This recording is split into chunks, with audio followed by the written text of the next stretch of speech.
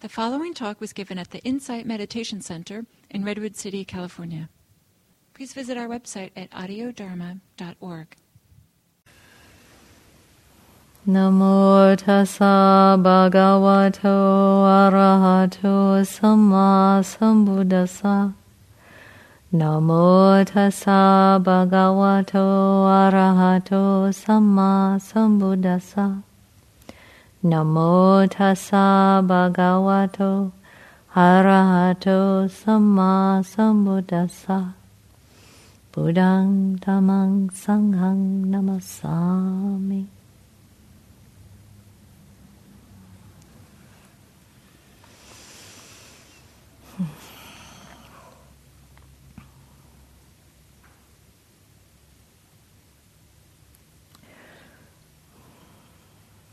I haven't been home where I live in about a month, maybe longer. Tonight, after this, I'll go home. Oh, in Los Altos, I live in the same house as Bill and Andrea. It's called One Heart Center. And so it's about a 20-minute drive from here, I guess.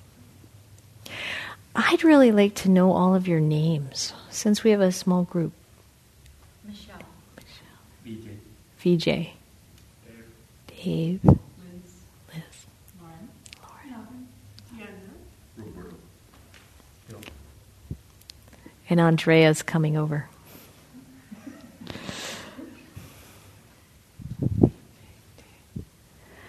Okay. Well, welcome.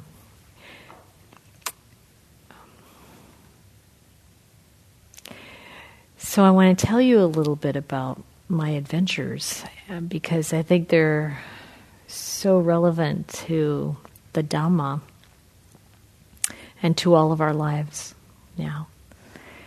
I just came back from a gathering called the Western Buddhist Monastic Gathering. And it was basically 4 days of being in the presence of about 60 exceptional people, all monks and nuns. And it was in Sacramento at a place called City of Dharma Realm, City of the Dharma Realm, Chinese monastery, convent, actually, where about 20 nuns live. And they were so lovely.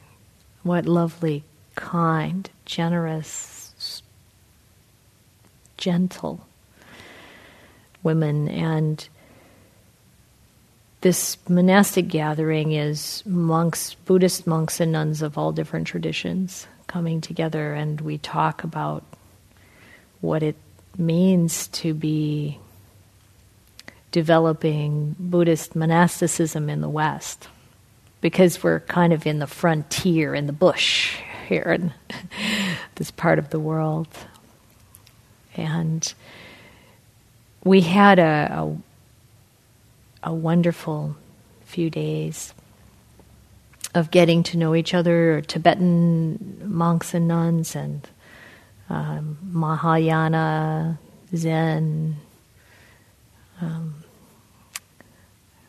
Chinese, Theravadan, which is this tradition from different places, Burma, Sri Lanka. I mean, they're Westerners, or they're Asians who have come to the West to establish monasteries, or have been in the West maybe a long time.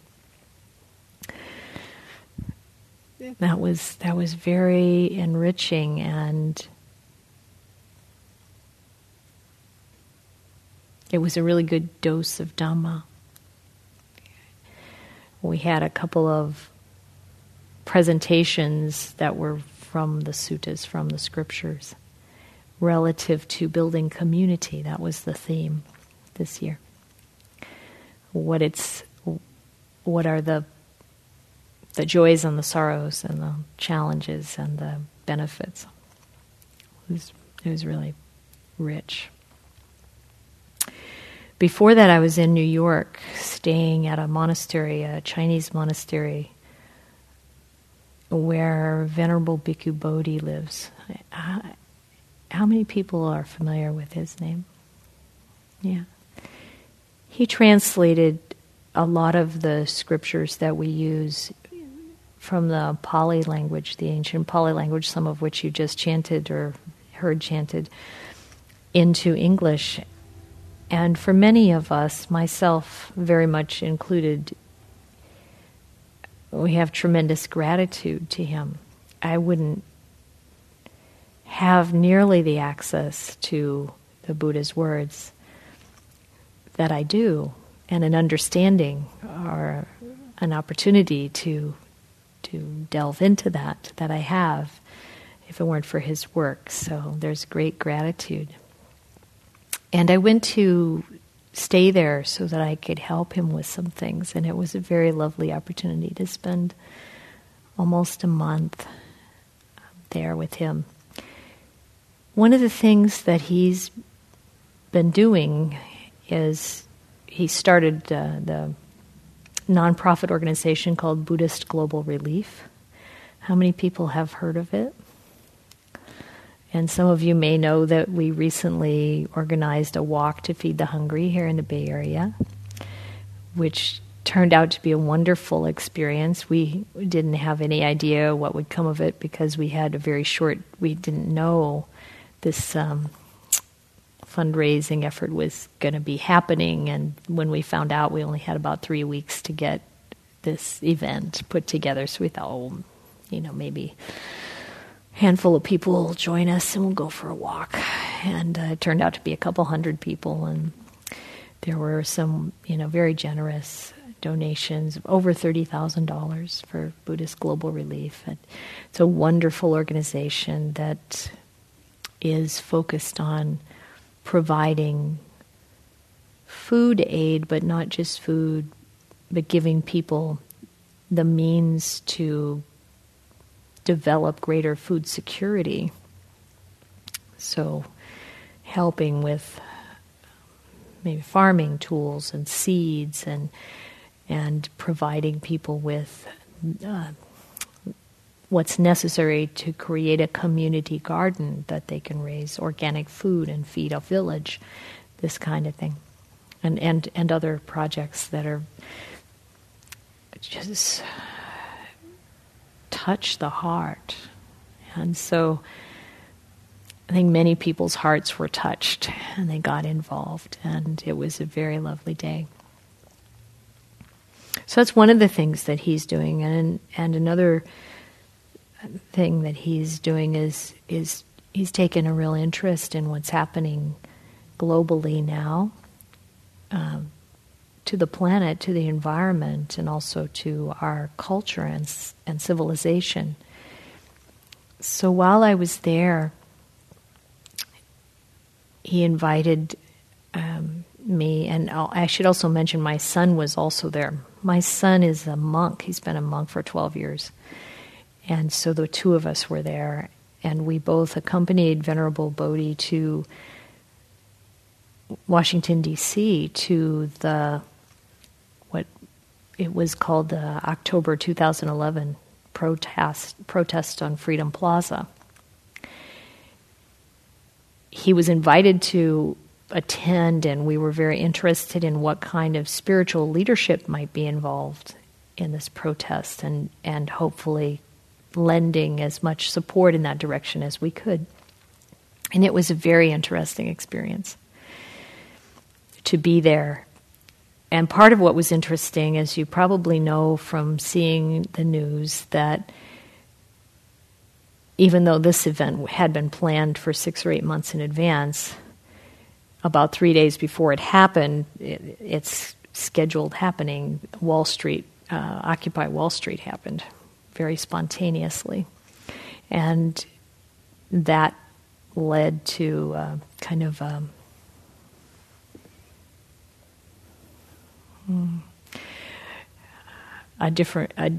little different flavor, but the same kind of thing. It was really led to a lot more enthusiasm, I think. What was the protest that you went to? That's a very good question. I don't know if you've heard any of this in the news, but there are now, I understand, 900 different cities where people are out protesting and doing something under the label of Occupy.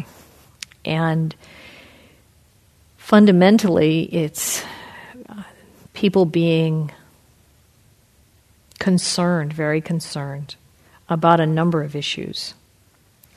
In fact, I have the little list here from the Occupy DC movement, part of the movement, the DC part of the movement.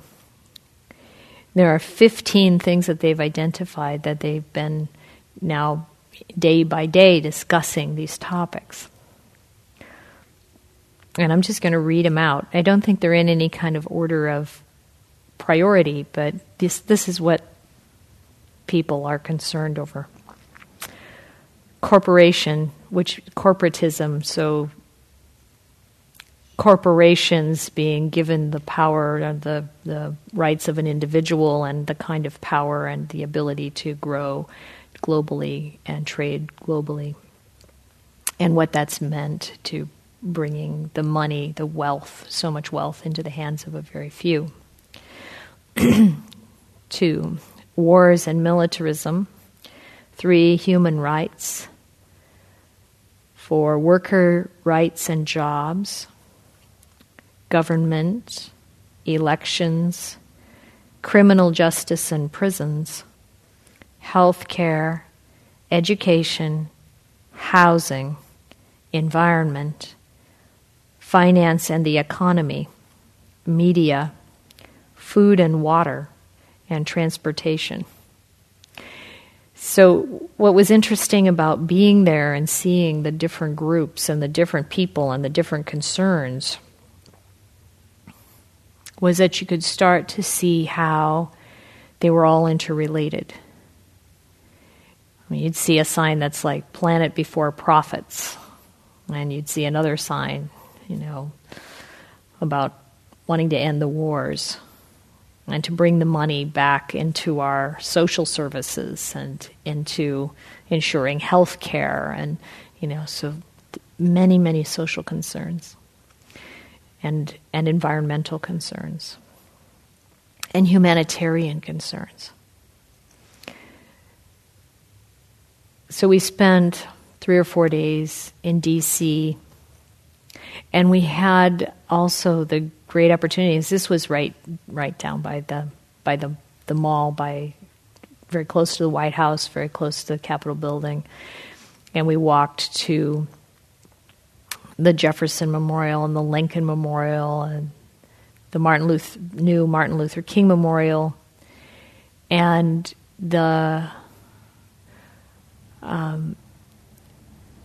Franklin Delano Roosevelt Memorial. And what was so interesting, because those two in particular, Martin Luther King and Franklin Roosevelt, is that they're beautiful memorials, and they're laid out, if you've never been there to see them, with a lot of quotes carved in the stone that these men have said, and they were so inspiring. And if you took those quotes and went over to Freedom Plaza and got up on the stage and read them, it would be everything that we are wishing to do. Talking about the social injustice and the horror of war, and just all of it's there, right? So I found that inspiring and sobering and interesting. And then a couple weeks later, Venerable Bodhi was invited to Wall Street, Occupy Wall Street, to a press conference for spiritual leaders. And it was an interfaith gathering. And again, he invited me to come along, and we went. And again, I found it inspiring what priests and ministers and chaplains and rabbis and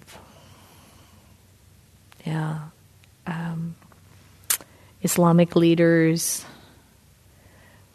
And Venerable Bodhi was invited to give the opening blessing for this event. And then we got interviewed separately a few times by different news people.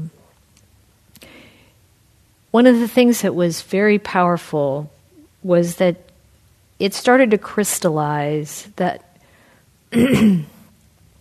all the concerns that we have, and it's huge. There's something really rapidly changing on our entire planet, and it needs to be changing. But all the concerns really start to come down to kind of one basic issue.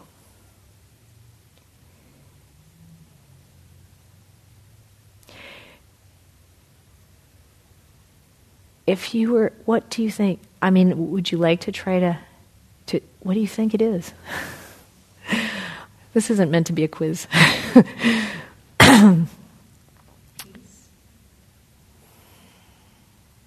Yes, it certainly is. I mean, peace is part of it. I guess it's like there's all these parts. When you look at the root, it's not a political issue, really. It's not an it is, but beyond that, not a political issue. It's not a partisan issue. It's not even an environmental issue or an economic issue. It really is a moral issue. And that was what was so, I think, helpful for me. And in part, that became clear because oftentimes monks and nuns are expected to not get involved at all in this kind of thing. Like, it's not really okay to be seen at events like this. But I really agree with Bhante Bodhi that it's important that we are seen at things like this. And not only seen, but participating from the perspective of encouraging people to make this change in a nonviolent way, and to really look deeper than any single issue or even any collection of issues to the real underlying problem, which is greed, hatred, and delusion. A couple of years ago, I accompanied Ajahn Ananda Bodhi to Thailand to the Global Recovery Conference in Bangkok. And I heard monk after monk talk from the podium about how the problems were really greed, and we need to stop the greed. And I thought, hasn't somebody been saying this for like a few thousand years? And what's different about this message now that's going to make it change? And what's different about these times? Because I really get the sense it's fundamentally different now. And what I think it is, and this was kind of coming out of conversations with Bhante Bodhi, that so it's not just my idea, but what I think's starting to become apparent is the Western capitalist military approach that sort of modern industrialized culture has taken isn't just dealing with or combating or challenged by greed, hatred, and delusion. It's developed an ability to capitalize on it and cultivate it and expand upon it. I mean, if you look at how we're encouraged to follow our greed and desires, how we're encouraged to develop our desires, how we're encouraged to feel entitled to satisfying our desires, you can start to see that a lot of emphasis is placed on our basic tendencies towards greed. I think we can find the same kind of thing around hatred with these persistent wars. And delusion, as we are kind of anesthetized by the media delivering these very sensory intensive but kind of mollifying broadcast, and all the enormous amounts of information coming in our direction. So the Buddha identified these roots of suffering, and somehow we've developed these systems and a very complex web of entities that are kind of growing this stuff. That's how it seems to me. Right? But as on an individual level, that's not what we want. None of us wants to be part of the kind of mass exploitation that's happening where, there's 1 billion people living in such severe poverty that many of them can't do anything. There's nothing they can do to be able to procure enough food just for their basic needs or their family's needs. That's pretty horrendous. I mean, I don't know how to even imagine that not only do you not have the money, but there's no amount of work you could do or no amount of anything you could trade or anything that you could do to feed your family. And at some level, I think we all have the sense that we should be able to at least guarantee that every person has the basic food, basic amount, enough, and fresh water. So when they talk here about, you look this up on the internet and you can see the description of these things. So food and water, it just means that every human being should have the right to sufficient food and water. It doesn't have to be the most fancy or anything like that, but the basic, enough, just enough to sustain the body and mind. So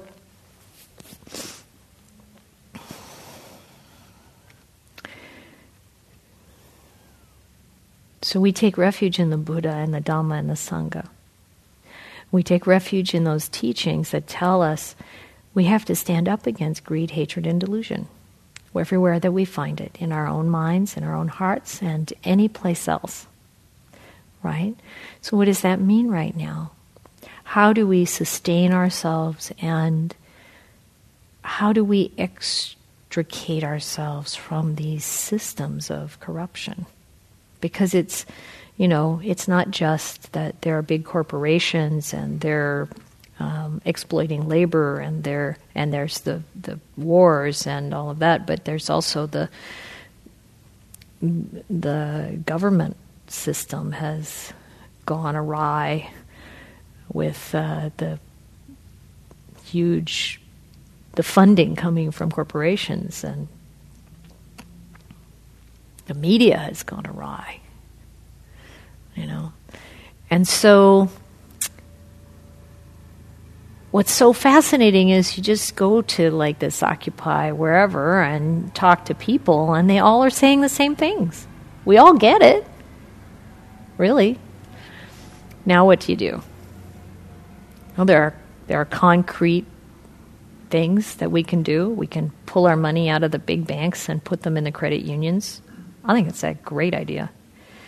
We can push for various kinds of political changes and it's not going to happen unless there really is a huge uprising, a swell of public interest.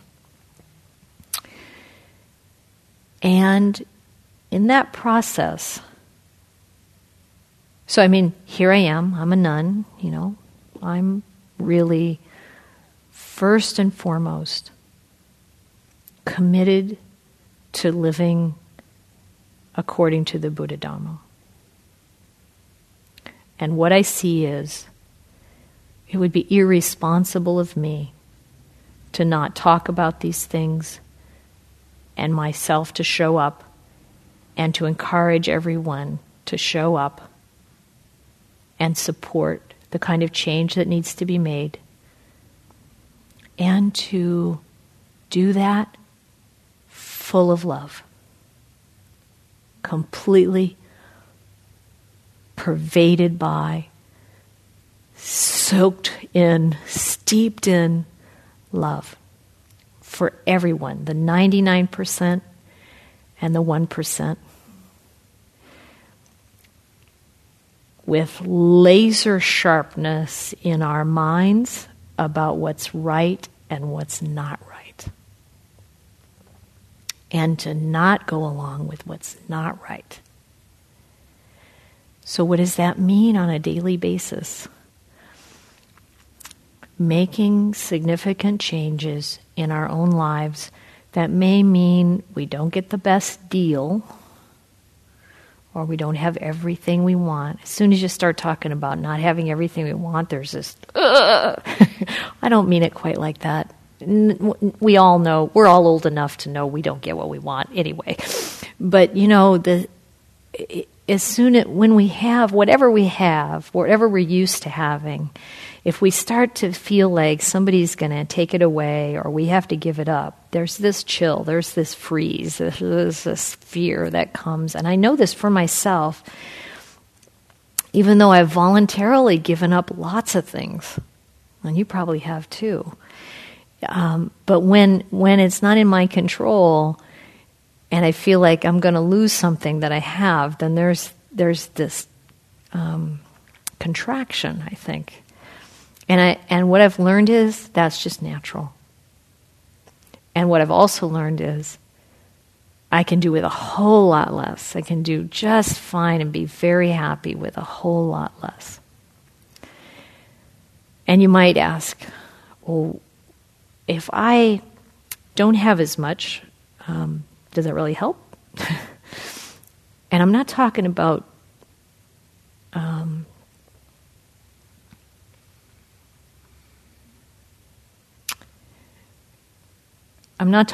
reducing to a place where we're without the basic needs. But for a long time before I became a nun, especially when my son became a monk, I was really in the process of asking the question, what do we really need? What does it mean to go down to like the basics? And I was so grateful to see what the Buddha said monks and nuns need, which means it's what everybody needs. There's only 4 requisites, on the material level. Sufficient food, which for monks and nuns means you walk with your alms bowl and you eat what you're given. Sufficient clothing, which, I mean, this is what I wear every day. And what a blessing that is, let me tell you. You don't have to wash it every day. If it smells or looks dirty, you can wash it. Saves a lot of water, saves a lot of detergent. I've lived in monasteries where it's not the best smelling, but it's okay, it's just the body. So we don't need so much as we're kind of continually being told we need. Food, clothing, shelter. living in this part of the country, I don't know if there's a simple way to have shelter. It's pretty expensive. But we can do what we can on that front. And medicine. And, I mean, for monks and nuns, the Buddha said, you know, the root of a tree is good enough shelter. If you don't have anything else, nothing else is offered, that's good enough.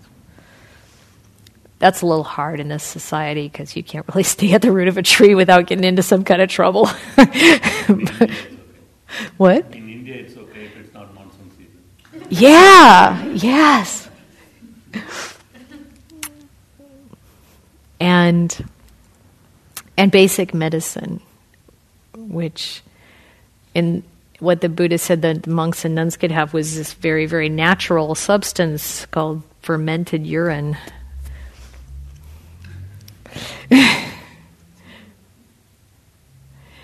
And there are lots of natural ways to heal now. Now, I'm not saying that we shouldn't, as a society, try to provide people with basic insurance coverage, basic health care. I think that's only decent. But the point being,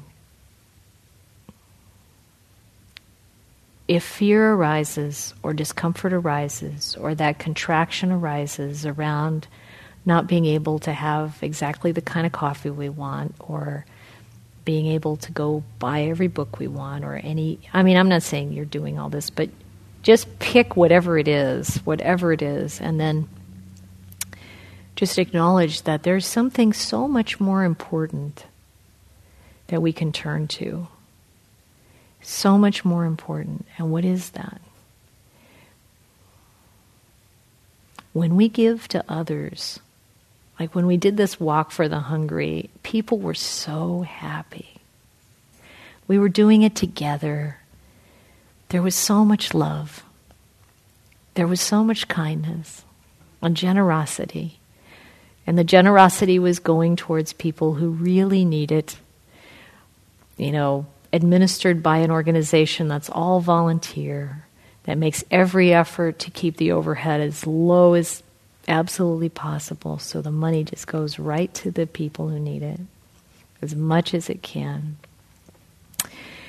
You know, that feeds the heart in a beautiful way. And things like, you know, walking around Occupy Wall Street. Oh, what a zoo. What an amazing experience. and people, you know, in general, gentle and considerate. And, you know, they've got their plastic things, they sleeping and, you know, just eating and sleeping and being there and talking.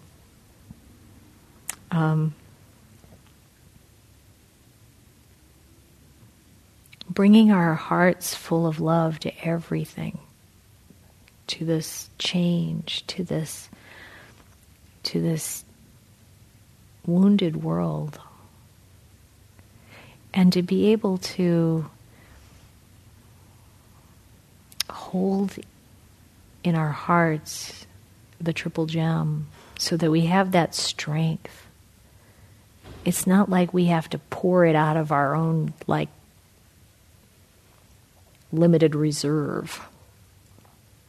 Because when we touch into that root of the Buddha Dharma, it's an unlimited expanse. And we are obliged, really.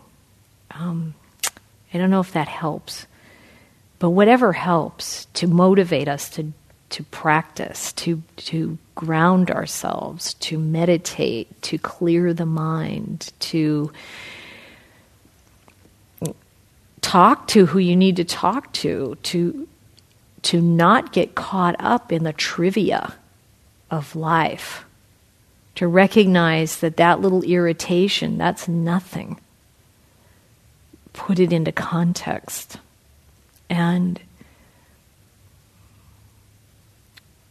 come to the whole mess with a lot of compassion. Because whatever happens, the next tsunami or earthquake or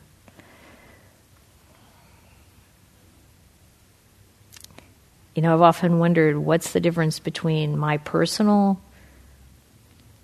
whether it's a heart attack or a stroke or a aneurysm or a cancer or whatever it is, something's going to happen to this body. At some point, it's going down. That's just inevitable. What's the difference between that kind of like everything's over for this go-round and there's everything's over for the planet? Well, one big difference is there's a whole lot of suffering, and the suffering is increasing, right? So I feel like the more we can ground ourselves in the love, the compassion, the wisdom of the Buddha Dharma, and bring that to every situation, and bring that to the situation of the world, and bring that sense of peace and caring to all of this unrest and all of this dissatisfaction, which I think is absolutely essential, the more we can invigorate ourselves and develop in our practice. There's no superhighway route to enlightenment that bypasses all of this mess. Whether it's the mess in my own mind from wounds that haven't been healed or habits that I haven't dealt with yet, or it's the mess that's in our rivers and our oceans and our forests and our soils and our, chemicals and, all that, or a mess in our culture and our societies. What's needed is that healing, and that healing comes from love.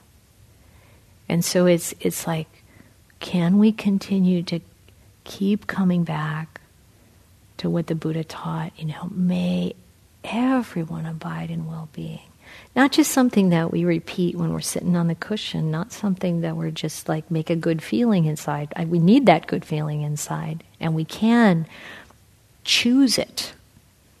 But then to take it out into the world and share it with all the clarity and earnestness and direct action that we can muster.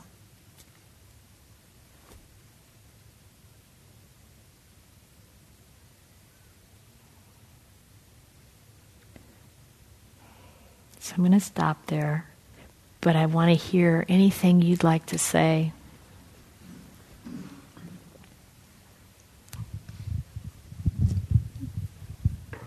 And if there are questions, we should use the microphone so that it gets picked up into the recording for audio Dharma, if any. Thank you for connecting what's happening around with those three, what are they, greed, hatred, and delusion? Three what? Is there a name for it? Yeah, defilements is often the word that they use. Definitely, that was useful. I haven't heard it elsewhere, first for me. That connecting it to what's happening now. I'm glad Bhante Bodhi has gotten onto action as well. I'm one of his supporters for the BGR effort. Mm-hmm. But this is one step further. I haven't been following lately, so I'm thinking, go home and see what's happening. Thank you. Hi, Michelle. Your background may also be unique to understanding some of the things that are happening. My understanding is you have a background in technology.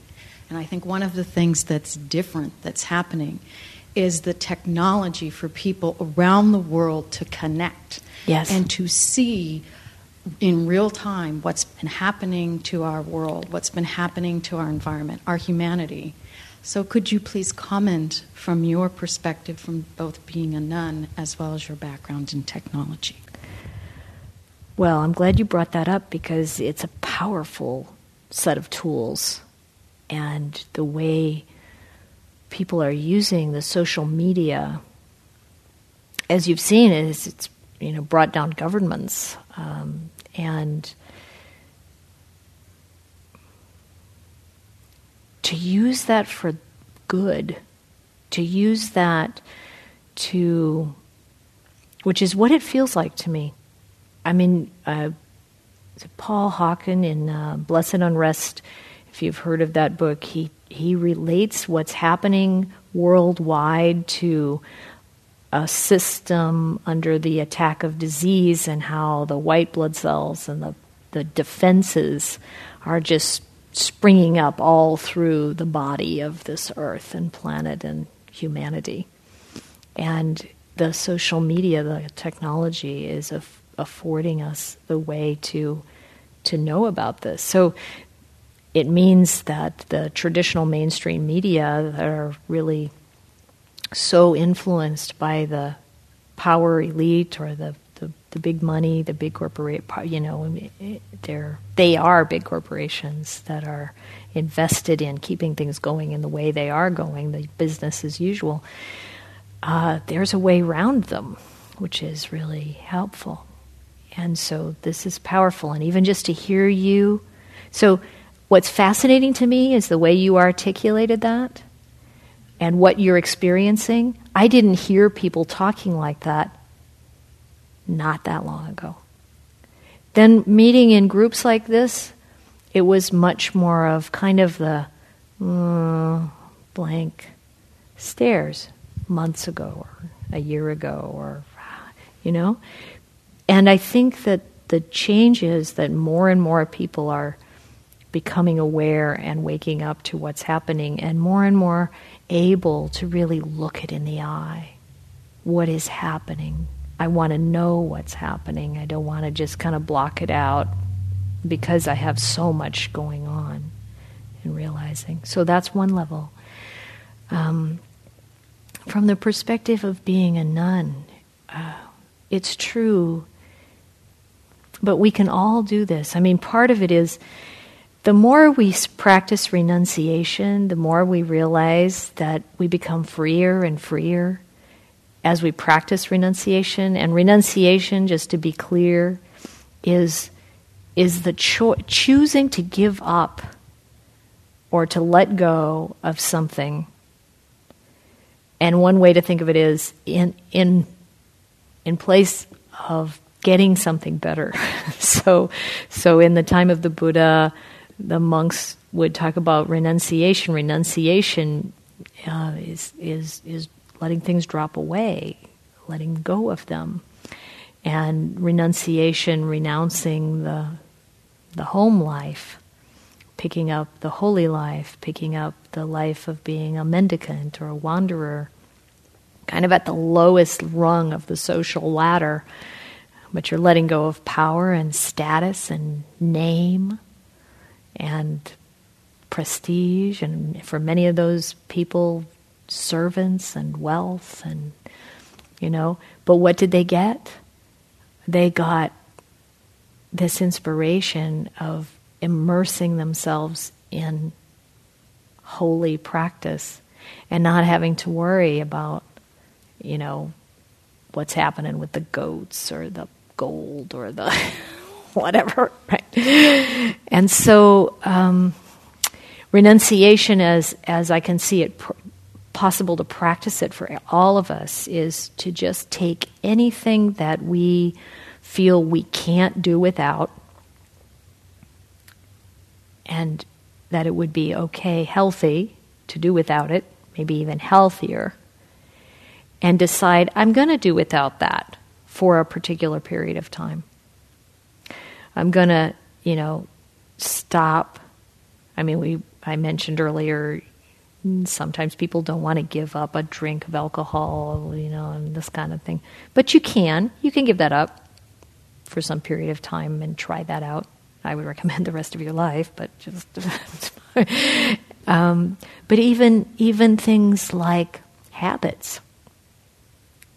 If it's my habit to go in the house and switch the TV on, like that's what I do every day when I come home from work. Or what if I don't do that? What if I say, for a week, I'm not doing that. TV's not going on. Or whatever it is. Then it's amazing what happens inside. Sometimes there's a whole bunch of anxiety that arises. Sometimes there's, you can imagine. And then you just ride it. You ride those feelings out until they diminish. And then you realize, wow, I really don't need a Starbucks every morning. Or I really don't need, whatever, just pick whatever it is. I can do without that. The more things that I've found, it was really, really wonderful staying in monasteries in Thailand, especially the really sort of basic primitive ones where, I found out I didn't need a towel, I didn't need hot water, I didn't need to have a bed, I didn't need to have a blanket, I didn't need to have... Now, climate helps, we weren't out in the snow. But you get the picture. We're so worried about not having things the way we're used to having them. And the more we get used to having things not the way we're used to having them, the more versatile we are and the more freer we are and the less afraid we are. So I think that comes from being a nun. And I think faith, developing our faith, and I'm not talking about blind faith in the power of some being somewhere to make it all okay. But that thing that right at the beginning, some of you were here and some of you weren't, and I mentioned as we were going into meditation about faith in the good actions that we do, faith in our good karma. That's one thing we can have faith in. I was always worried about the bad things I did, the bad karma, worrying about that showing up. And of course, it's useful to realize that we set things in motion and then they come round, or they may when the conditions are right. But to realize that the more good we do, the more wholesome thoughts, wholesome words, wholesome actions, the more we try to help, the more we're available to feedback, the more we listen to people, the more we develop compassion in our hearts, the more we resist greed, the more we resist irritation, anger, hatred, completely letting go of ill will. Any inclination to want to harm someone is completely just set aside. Catch that right away. Any inclination to want to do something so that we look better, so that somebody's going to notice us or we're going to gain something, try to just nip that right in the bud and just give and love. And keep coming back to the wisdom of the Buddha. So I think that, then the more we practice precepts, the more we develop our wisdom faculty, the more we practice meditation and the calm and the clarity become deeper, the more our faith can develop. The more we study the suttas, this is so important. I didn't,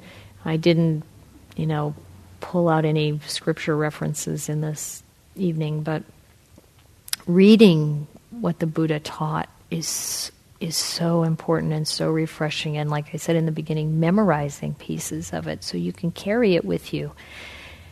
The more we direct our minds in these ways, the more we really dig into the pieces of what the Buddha taught that we don't understand yet, and we develop an understanding, the more our faith develops. And I think that that's an enormous help, to just be able to be with whatever is happening at whatever magnitude.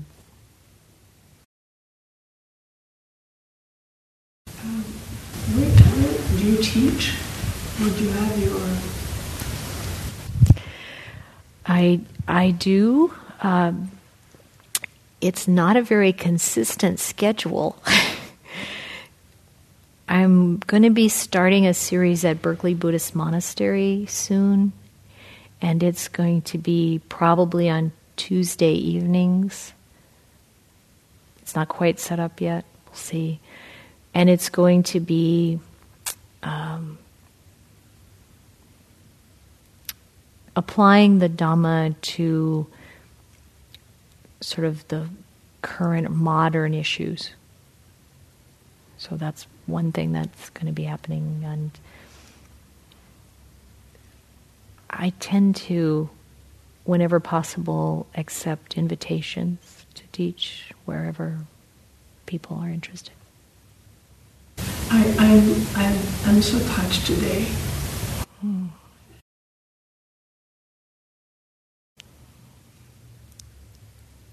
Yeah.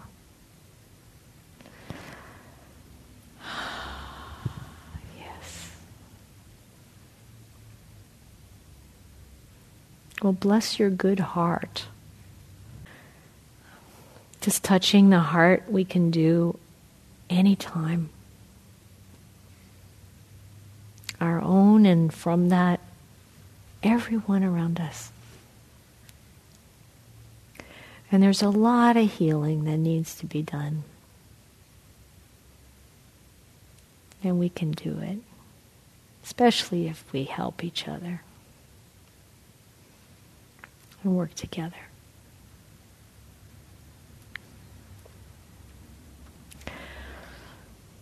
So it's about 9:05, so I think it's time to close. So let's do a little chant.